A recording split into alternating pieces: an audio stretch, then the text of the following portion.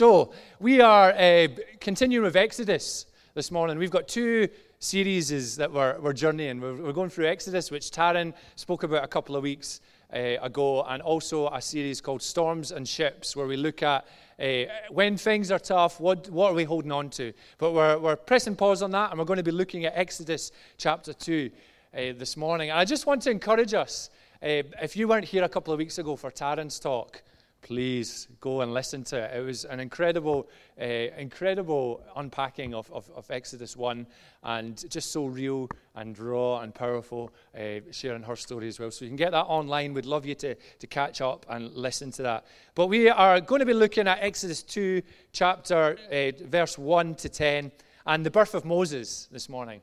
So this remarkable man of God who was used so powerfully. And I've called the talk, God's Got a Plan. He's got a plan. And maybe some of us, just seeing that word, God's got a plan, it's like, thank goodness, because I haven't even planned lunch. Like, planning's just not there just now. I don't know where I'm headed. I don't know what the next year looks like. God's got a plan. There is a plan for each one of us. There is a plan. He knows, and it's always good. So just a little bit of context. The book of Exodus, in a nutshell, it details God's call and the response of his people. And the 400 years have passed since Joseph moved his family to Egypt. And these descendants of Abraham have grown to 2 million people.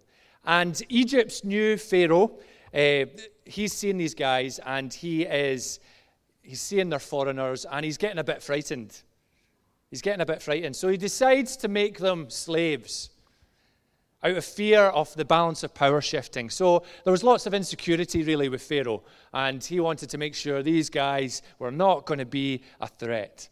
And Exodus basically throughout the book details God's master plan in rescuing his people. So Exodus 2, 1 to 11, and let's pray before we read. It should be on the screen as well, hopefully. Lord, we thank you that you are here.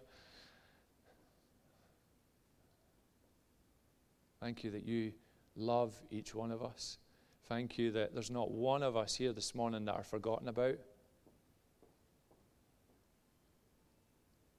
Thank you that each one of us matters, that our stories matter.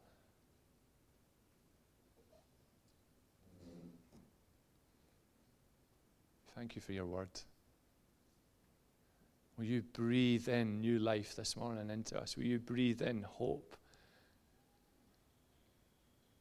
In Jesus' name, amen. Amen. So, Exodus 2.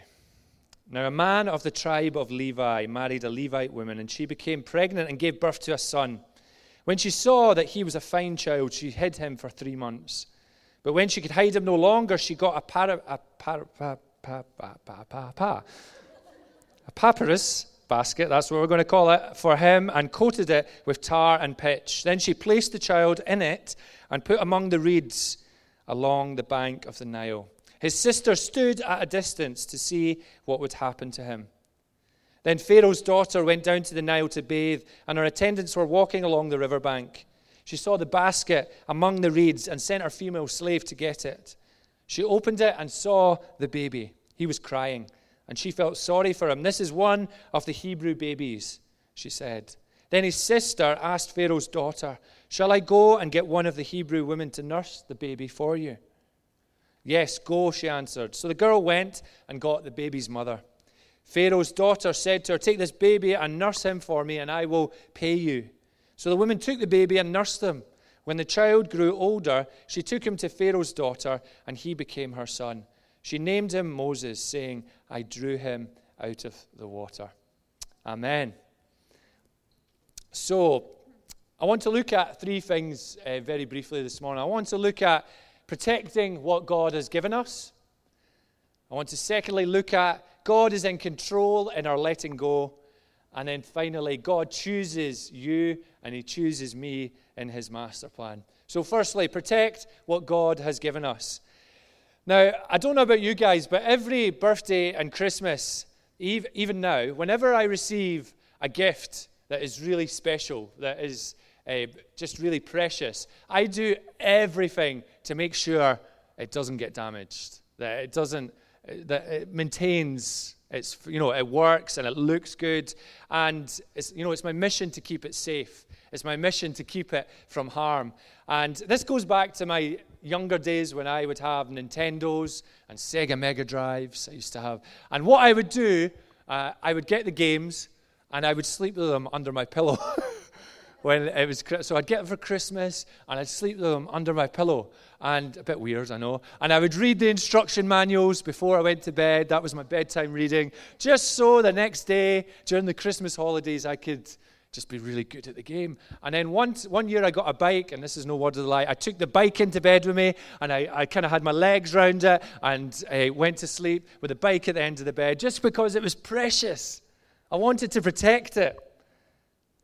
Because I was so intent in something that was really important to me, I didn't want it to be out of my sight. I didn't want to lose sight of it. I didn't want it to get damaged. My mission was to hold it and never to let it go. And nowadays, if I was thinking, what is that for me? It's the new phone. It's the new phone. You know, the first few days you get of a new phone, you keep the film on it just to see how long you can keep it on, so as to protect it. You get the best screen cover. Don't speak to Mary about new phones. That's all I'm going to say in terms of that. But we do our utmost, don't we, to protect new phones, to keep it safe. Or our new cars, maybe. When we got our present car a couple of years ago, every Saturday morning I was out washing it. And our next-door neighbour had a new car as well. We'd see each other every Saturday morning. We'd get to know each other every Saturday morning washing the car, have a little chat, and you just want to protect it. You want to protect what's important. I want to ask us this morning, what are we protecting? Where is our focus going? Are our energies being invested in the right things? What do you get upset about when it takes a bash? Where's our perspective this morning? One of the first things that struck me about these opening verses in chapter 2 is that the mother of the child, the mother of Moses, called Jochebed, it says this: when she saw that he was a fine child, she hid him for 3 months. She hid him for 3 months. Now, what's significant about that is that there was a command to kill every baby at that time. In chapter 1:16, we can read that. This was a brave, brave move. And there are a few things that should inspire us about this choice and should challenge us in protecting what God has given each and every one of us. And actually, in this first couple of chapters, many people focus on Moses and his calling, on his plan, what God done with Moses. But actually, Jochebed and Amram were unsung heroes in this story, the parents. And not many people focus on them. And again, it reiterates the power of our yeses. If any of us are sitting here this morning thinking, well, what's brought before me in life and the choices I make don't really matter. Actually, the yeses that I could bring are actually quite tiny yeses in comparison to everyone else. It's an absolute load of rubbish. God uses it all. Every single one of us matter, and our yeses matter to God. Don't ever underestimate the power of your yes, of just the smallest things that we can think are small, how God can use that. It is all used. It is all used. So firstly, she's seen that there was something worth protecting. If we skipped another passage in Hebrews, it speaks about the parents of Moses acting in faith. In Hebrews 11:23, they acted in faith in protecting Moses.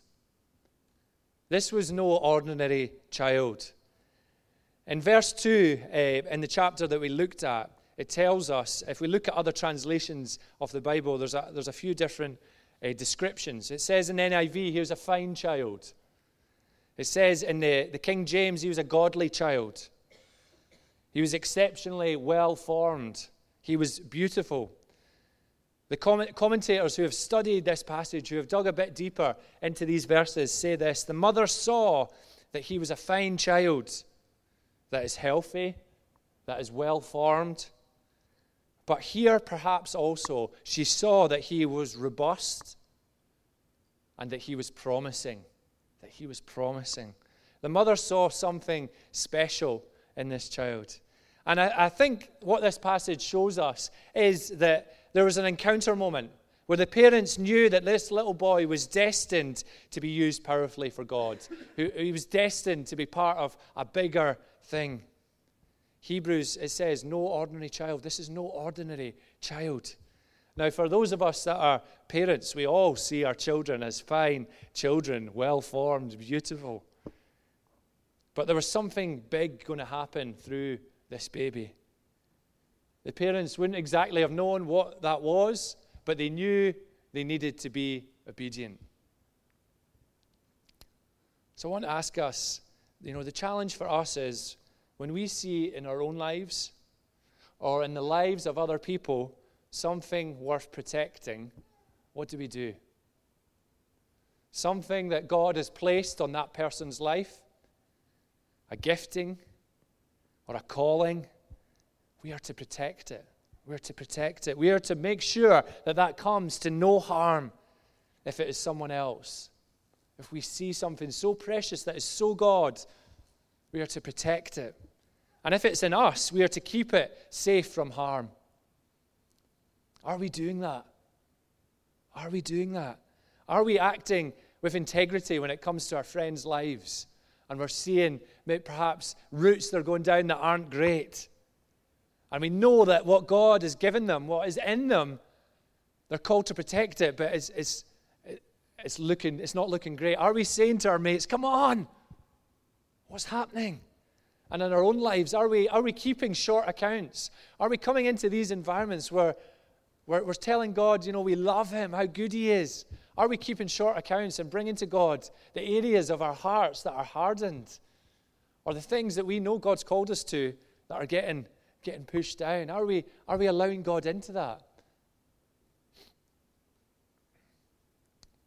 So she's seen that there was something worth protecting. Secondly, she was protecting, they were both protecting in the face of opposition.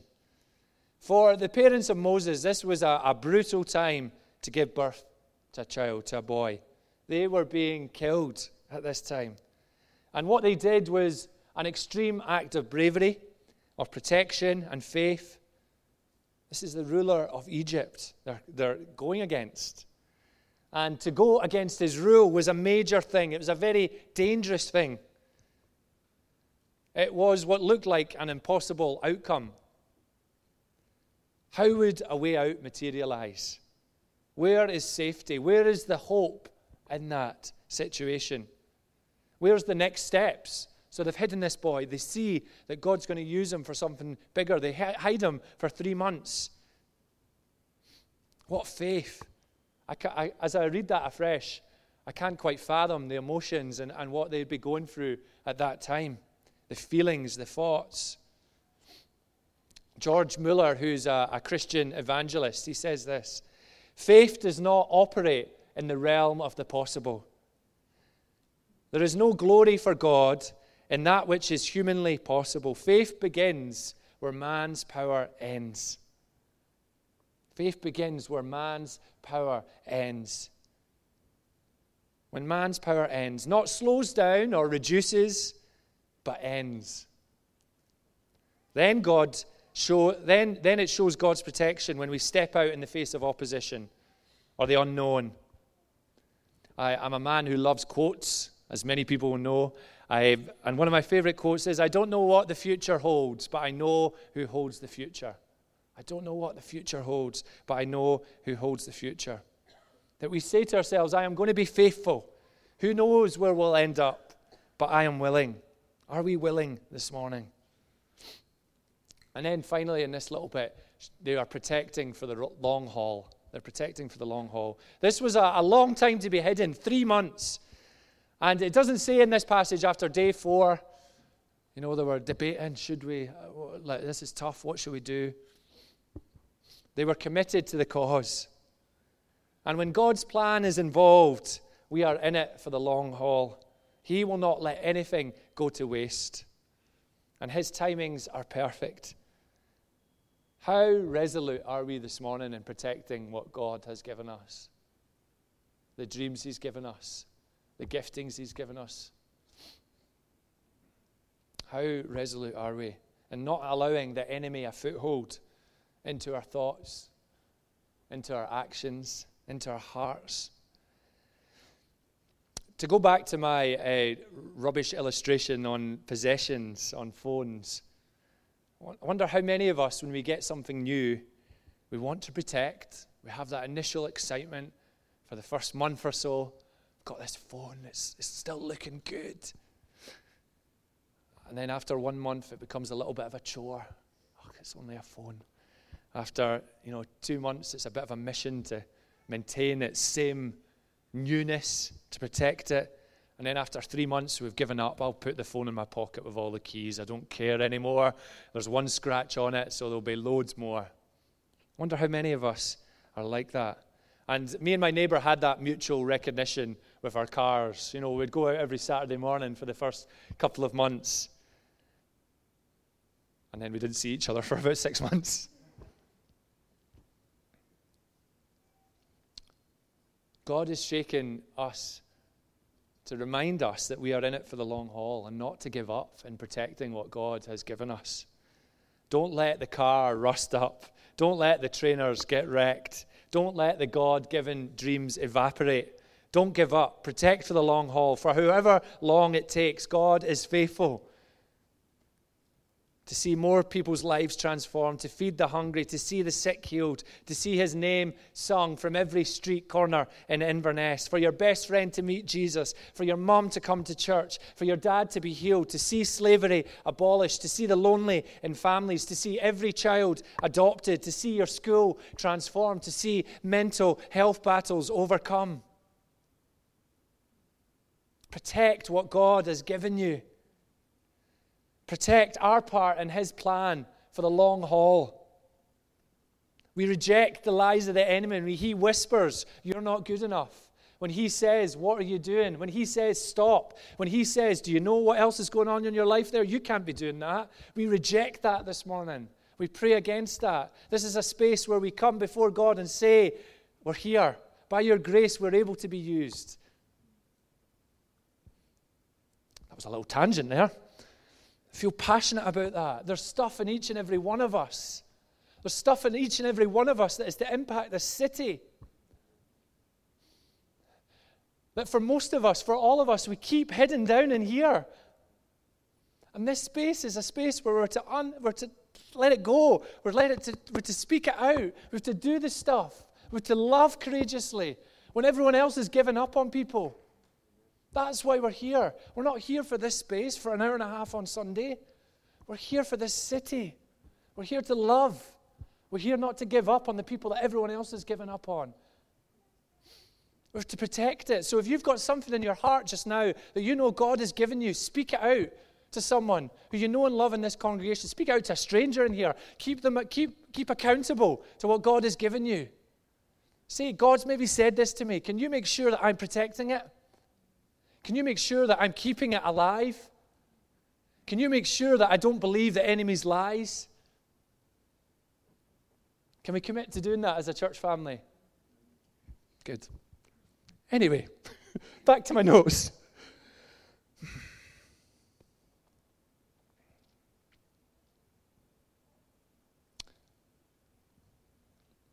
Second point is God is in control in our letting go. He's in control in our letting go. I've not told many people, one thing on my bucket list is this is totally unrealistic, I'd love to fly a plane one day. Mary's like, you've never told me that. I would. I'd love to fly a plane. And the main reason I'd love to fly a plane is that I just like the cockpit. I like all the buttons. There's just lots of buttons and lights, isn't there? It just looks amazing. And I'd love to just go in and just mash them all together and just see what happens. I do that with the keyboard sometimes and just see what comes up on the screen. I'd love to fly a plane. There's a story of a man who's learning to fly with his instructor. And he says this, my instructor told me to put the plane into a steep and extended dive. Bit crazy. I was totally unprepared for what was about to happen. After a brief time, the engine stalled and the plane began to plunge out of control. It soon became evident that the instructor was not going to help me at all. After a few seconds, which seemed like eternity, my mind began to function again. I quickly corrected the situation. Immediately, I turned to the instructor and began to vent my fearful frustrations on him. He very calmly said to me, "There's no position you can get this airplane into that I cannot get you out of. If you want to learn to fly, go up there and do it again." At that moment, God seemed to be saying to me, "Remember this. As you serve me, there is no situation you can get yourself into that I cannot get you out of. If you trust me, you will be all right." And this is a word for us as a church, for all of us. Any situation that we find ourselves in, that we are coming into this space this morning in, if you trust God, it will all be all right. When Moses' parents couldn't hide him any longer, in verse 3, we read that they got a basket for him. I'm not going to say what type of basket. And they coated it with tar and pitch. They placed the child in it, and they put it among the reeds along the bank of the Nile. What a picture. They couldn't hide him anymore. The pressure was mounting. The searches were more than likely increasing. They were going to get found out, so it was a letting go moment. It was a moment of surrender. A moment of God whispering, "If you trust me, it will be all right. It will be okay." A real moment of faith. So we trust God's master plan in protecting what he's given us, but we trust him in letting go as well, in giving him all of us. There was the letting go of their son, which is crazy. That must have been the most heart-wrenching thing to do. To push him down the Nile. Just picture that. But it was also a letting go of control in their lives, to fully surrender to God's plan in their sons' lives. Trusting his plan for Moses' life and for their lives as well. It's such a powerful picture of reliance and surrender to God. And we have a couple of reassurances. Firstly, he takes care in our letting go. He takes care of us in our letting go. The real truth of the Christian walk and our lives with God is if we are to live truly in the radical nature of how Jesus intends us to walk, we have to be in that scary situation of surrender. A daily surrender. And it isn't like, when we think of the word surrender, I often think of like mixed martial arts, when you got you in a hold and you go, "Okay, I'm tapping out. It isn't like that. It isn't about being pressured, but it's a voluntary surrender. God will never barge in and pin us down.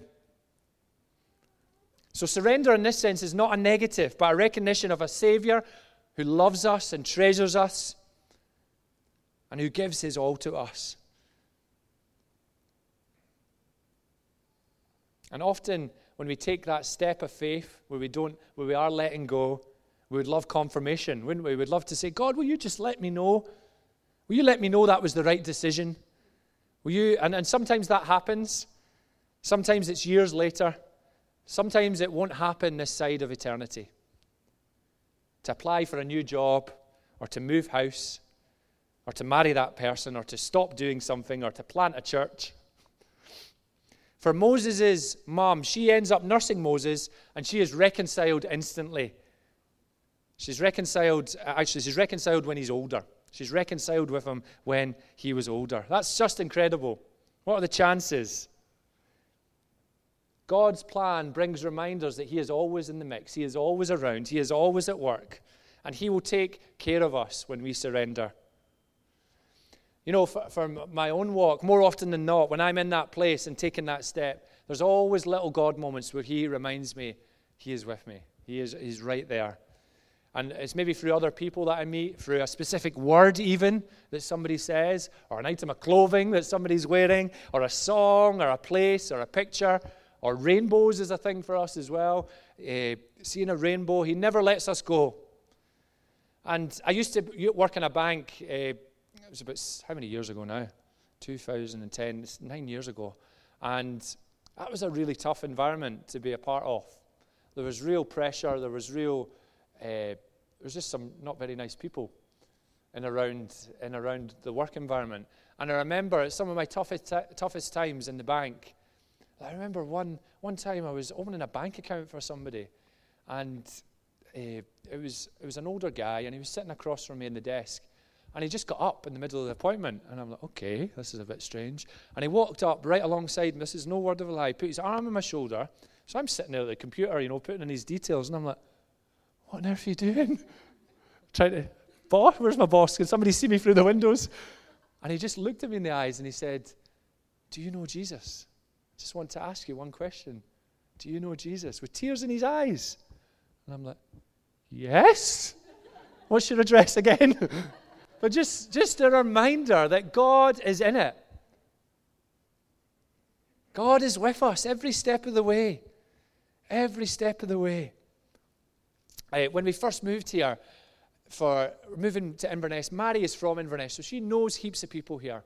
And for me, I've never lived here. I'd never lived here before we moved. I only came here at holidays because my parents lived here, so Christmas, a couple of weeks, summer, a couple of weeks. And I'd left quite a lot of friends in Aberdeen. And the first couple of months was quite tough in terms of that, losing those relationships, not having those people. So I prayed, Lord, will you give me friends? One time I was walking down in the town centre. I just said, Lord, give me friends. I need to find friends. I need connections with people. And it was in the same week, that next day, I bumped into a guy in the Eastgate Centre that I worked with 9 years ago. And I was laughing, and I was just like, this is hilarious. Like, I've not seen you since our wedding. Got his number. He was asking what I was doing. I was telling him we're planting a church. He's like, what? What does that mean? Tell him. So that was brilliant. Got his number, managed to connect with him. Went to McDonald's the next morning. McDonald's is a great place. Good coffee. Yeah, somebody laughed at that. McDonald's got good coffee and good Wi-Fi. So I was at McDonald's the next morning and was just typing some emails or something, and a guy sits across from me. And I recognized his face from somewhere. And it just took, a laptop. And you don't want to just put the laptop down and go, where are you from? So it just took a couple of minutes. Where are you from? And it just dawned on me. This guy was a friend of mine when I was about 10 years old. In Glasgow, just outside Glasgow, to the age of about 14. Actually younger, probably about 7 to 14. And I could have bawled my eyes out. I was just like, God, you are so, so good. So I ended up chatting to him, and again got his number, and managed to connect to him. He hears us. God hears us. And he is with us every step of the way. So surrender for me brings opportunity. It brings opportunity for us. And I don't always operate in that place. But when we do, things happen. When we do, things happen. And I don't know about you guys, but I'm desperate for things to happen in this city of God, of his kingdom. I'm desperate to see him break through. And we done a thing a number of weeks ago with praise and prayer, those little cards. I'm desperate for those cards to be full of stories. I'm desperate for that little box to be just overflowing. I'm desperate for people to go, I can't get any more cards in because there's so many stories. There's so much happening. Can I encourage us as a church? Let's start small. If there's a little thing that we know God's been in, let's just write it down. Let's get into the way of seeing God in the day-to-day, and let's write it down in those cards, and let's celebrate as a church family. Let's celebrate in the little things. The little things that will be used, remember. The little things that maybe we think aren't much, that actually God will do something beautiful with it. So those little cards, that would be a great thing just to stir that in us as a church community, to celebrate. Right, where are we? Monry Parker, who's a Baptist American evangelist, he was traveling through South Alabama on a hot day. He stopped at a watermelon stand, which sounds amazing. We should have watermelon stands. He picked out a watermelon and he asked the owner of the stall, how much does it cost? And the stall owner says it's $1.10. So Parker dug into his pocket and he only had $1. And he said, all I have is $1. And the man in the stall says, that's okay, I'll trust you for it. I'll trust you for it. Well, that's mighty nice of you, he said. And he picked up the watermelon and he started to leave. And the man behind the counter just shouted, hey, where are you going? I'm going outside to eat my watermelon. And the guy says, but you forgot to give me the $1. Parker says, but you said you'd trust me for it. Yeah, but I meant I would trust you for the dime. I would trust you for the 10 cents. Parker replied, You weren't going to trust me at all. You were just going to take a 10% gamble on my integrity. Wow. You were just going to take a 10% gamble, that 10-cent gamble on my integrity. I want to ask us, how many of us, when it comes to surrender, are just giving God the 10% gamble? As if it isn't a big loss if it doesn't work out. I still have the nice house or the job or the money or the friends or that security, that thing that I go to. We'll be hearing a lot about Moses as we journey through Exodus and his story of leading God's people. But what about the surrender of his parents? They were 100% all in, radical, against all odds. God's plan begins with surrender. That's where it begins, all the time. All the time. And then just finally, God chooses you and he chooses me in his plan. That's one thing that I just love us to dwell on as we close things this morning, that he chooses us. He chooses you and he chooses me. And it's a bit left field, isn't it? It's a bit crazy when we look around the room and we say, he chooses us. Wow. Wow. If you were a betting man looking at us in the room, you wouldn't get a good return on us impacting the city, would you? You wouldn't get, you would get a good return, actually. Is that what I'm trying to say? The odds would be high.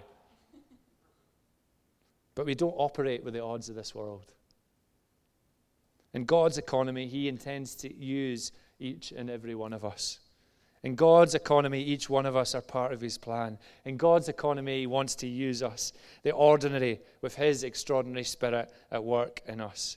In verse 10, when the child grew older, she took him to Pharaoh's daughter, and he became her son. She named him Moses, saying, I drew him out of the water. God chose the parents in his plan, their courage and faith and surrender, and he uses Moses so powerfully. So powerfully. Moses means to pull or to draw out, as in drawing out the Nile that we read. And God's vision for Inverness Vineyard is that he wants to draw us out. He wants to rescue us. He wants this place to be a place where people come alive. Not in a deep sleep. Not in a dwam. Is that the word? Dwam? We're not to be in a dwam. I love that word. We want to reach many for Jesus. So just to close, William Booth, who was the founder of the Salvation Army. He was an English Methodist preacher. He was named alongside the 100 greatest Britons in a BBC poll. He was once asked to reveal the secret of his success. After some hesitation, tears came to his eyes, and he said, I'll tell you the secret. God has had all there was of me. There have been men with greater brains than I have, men with greater opportunities. But from the day I got the poor of London on my heart and caught a vision of what Jesus could do with them, on that day I made up my mind that God should have all of William Booth there was. Starts with surrender. Why don't we stand?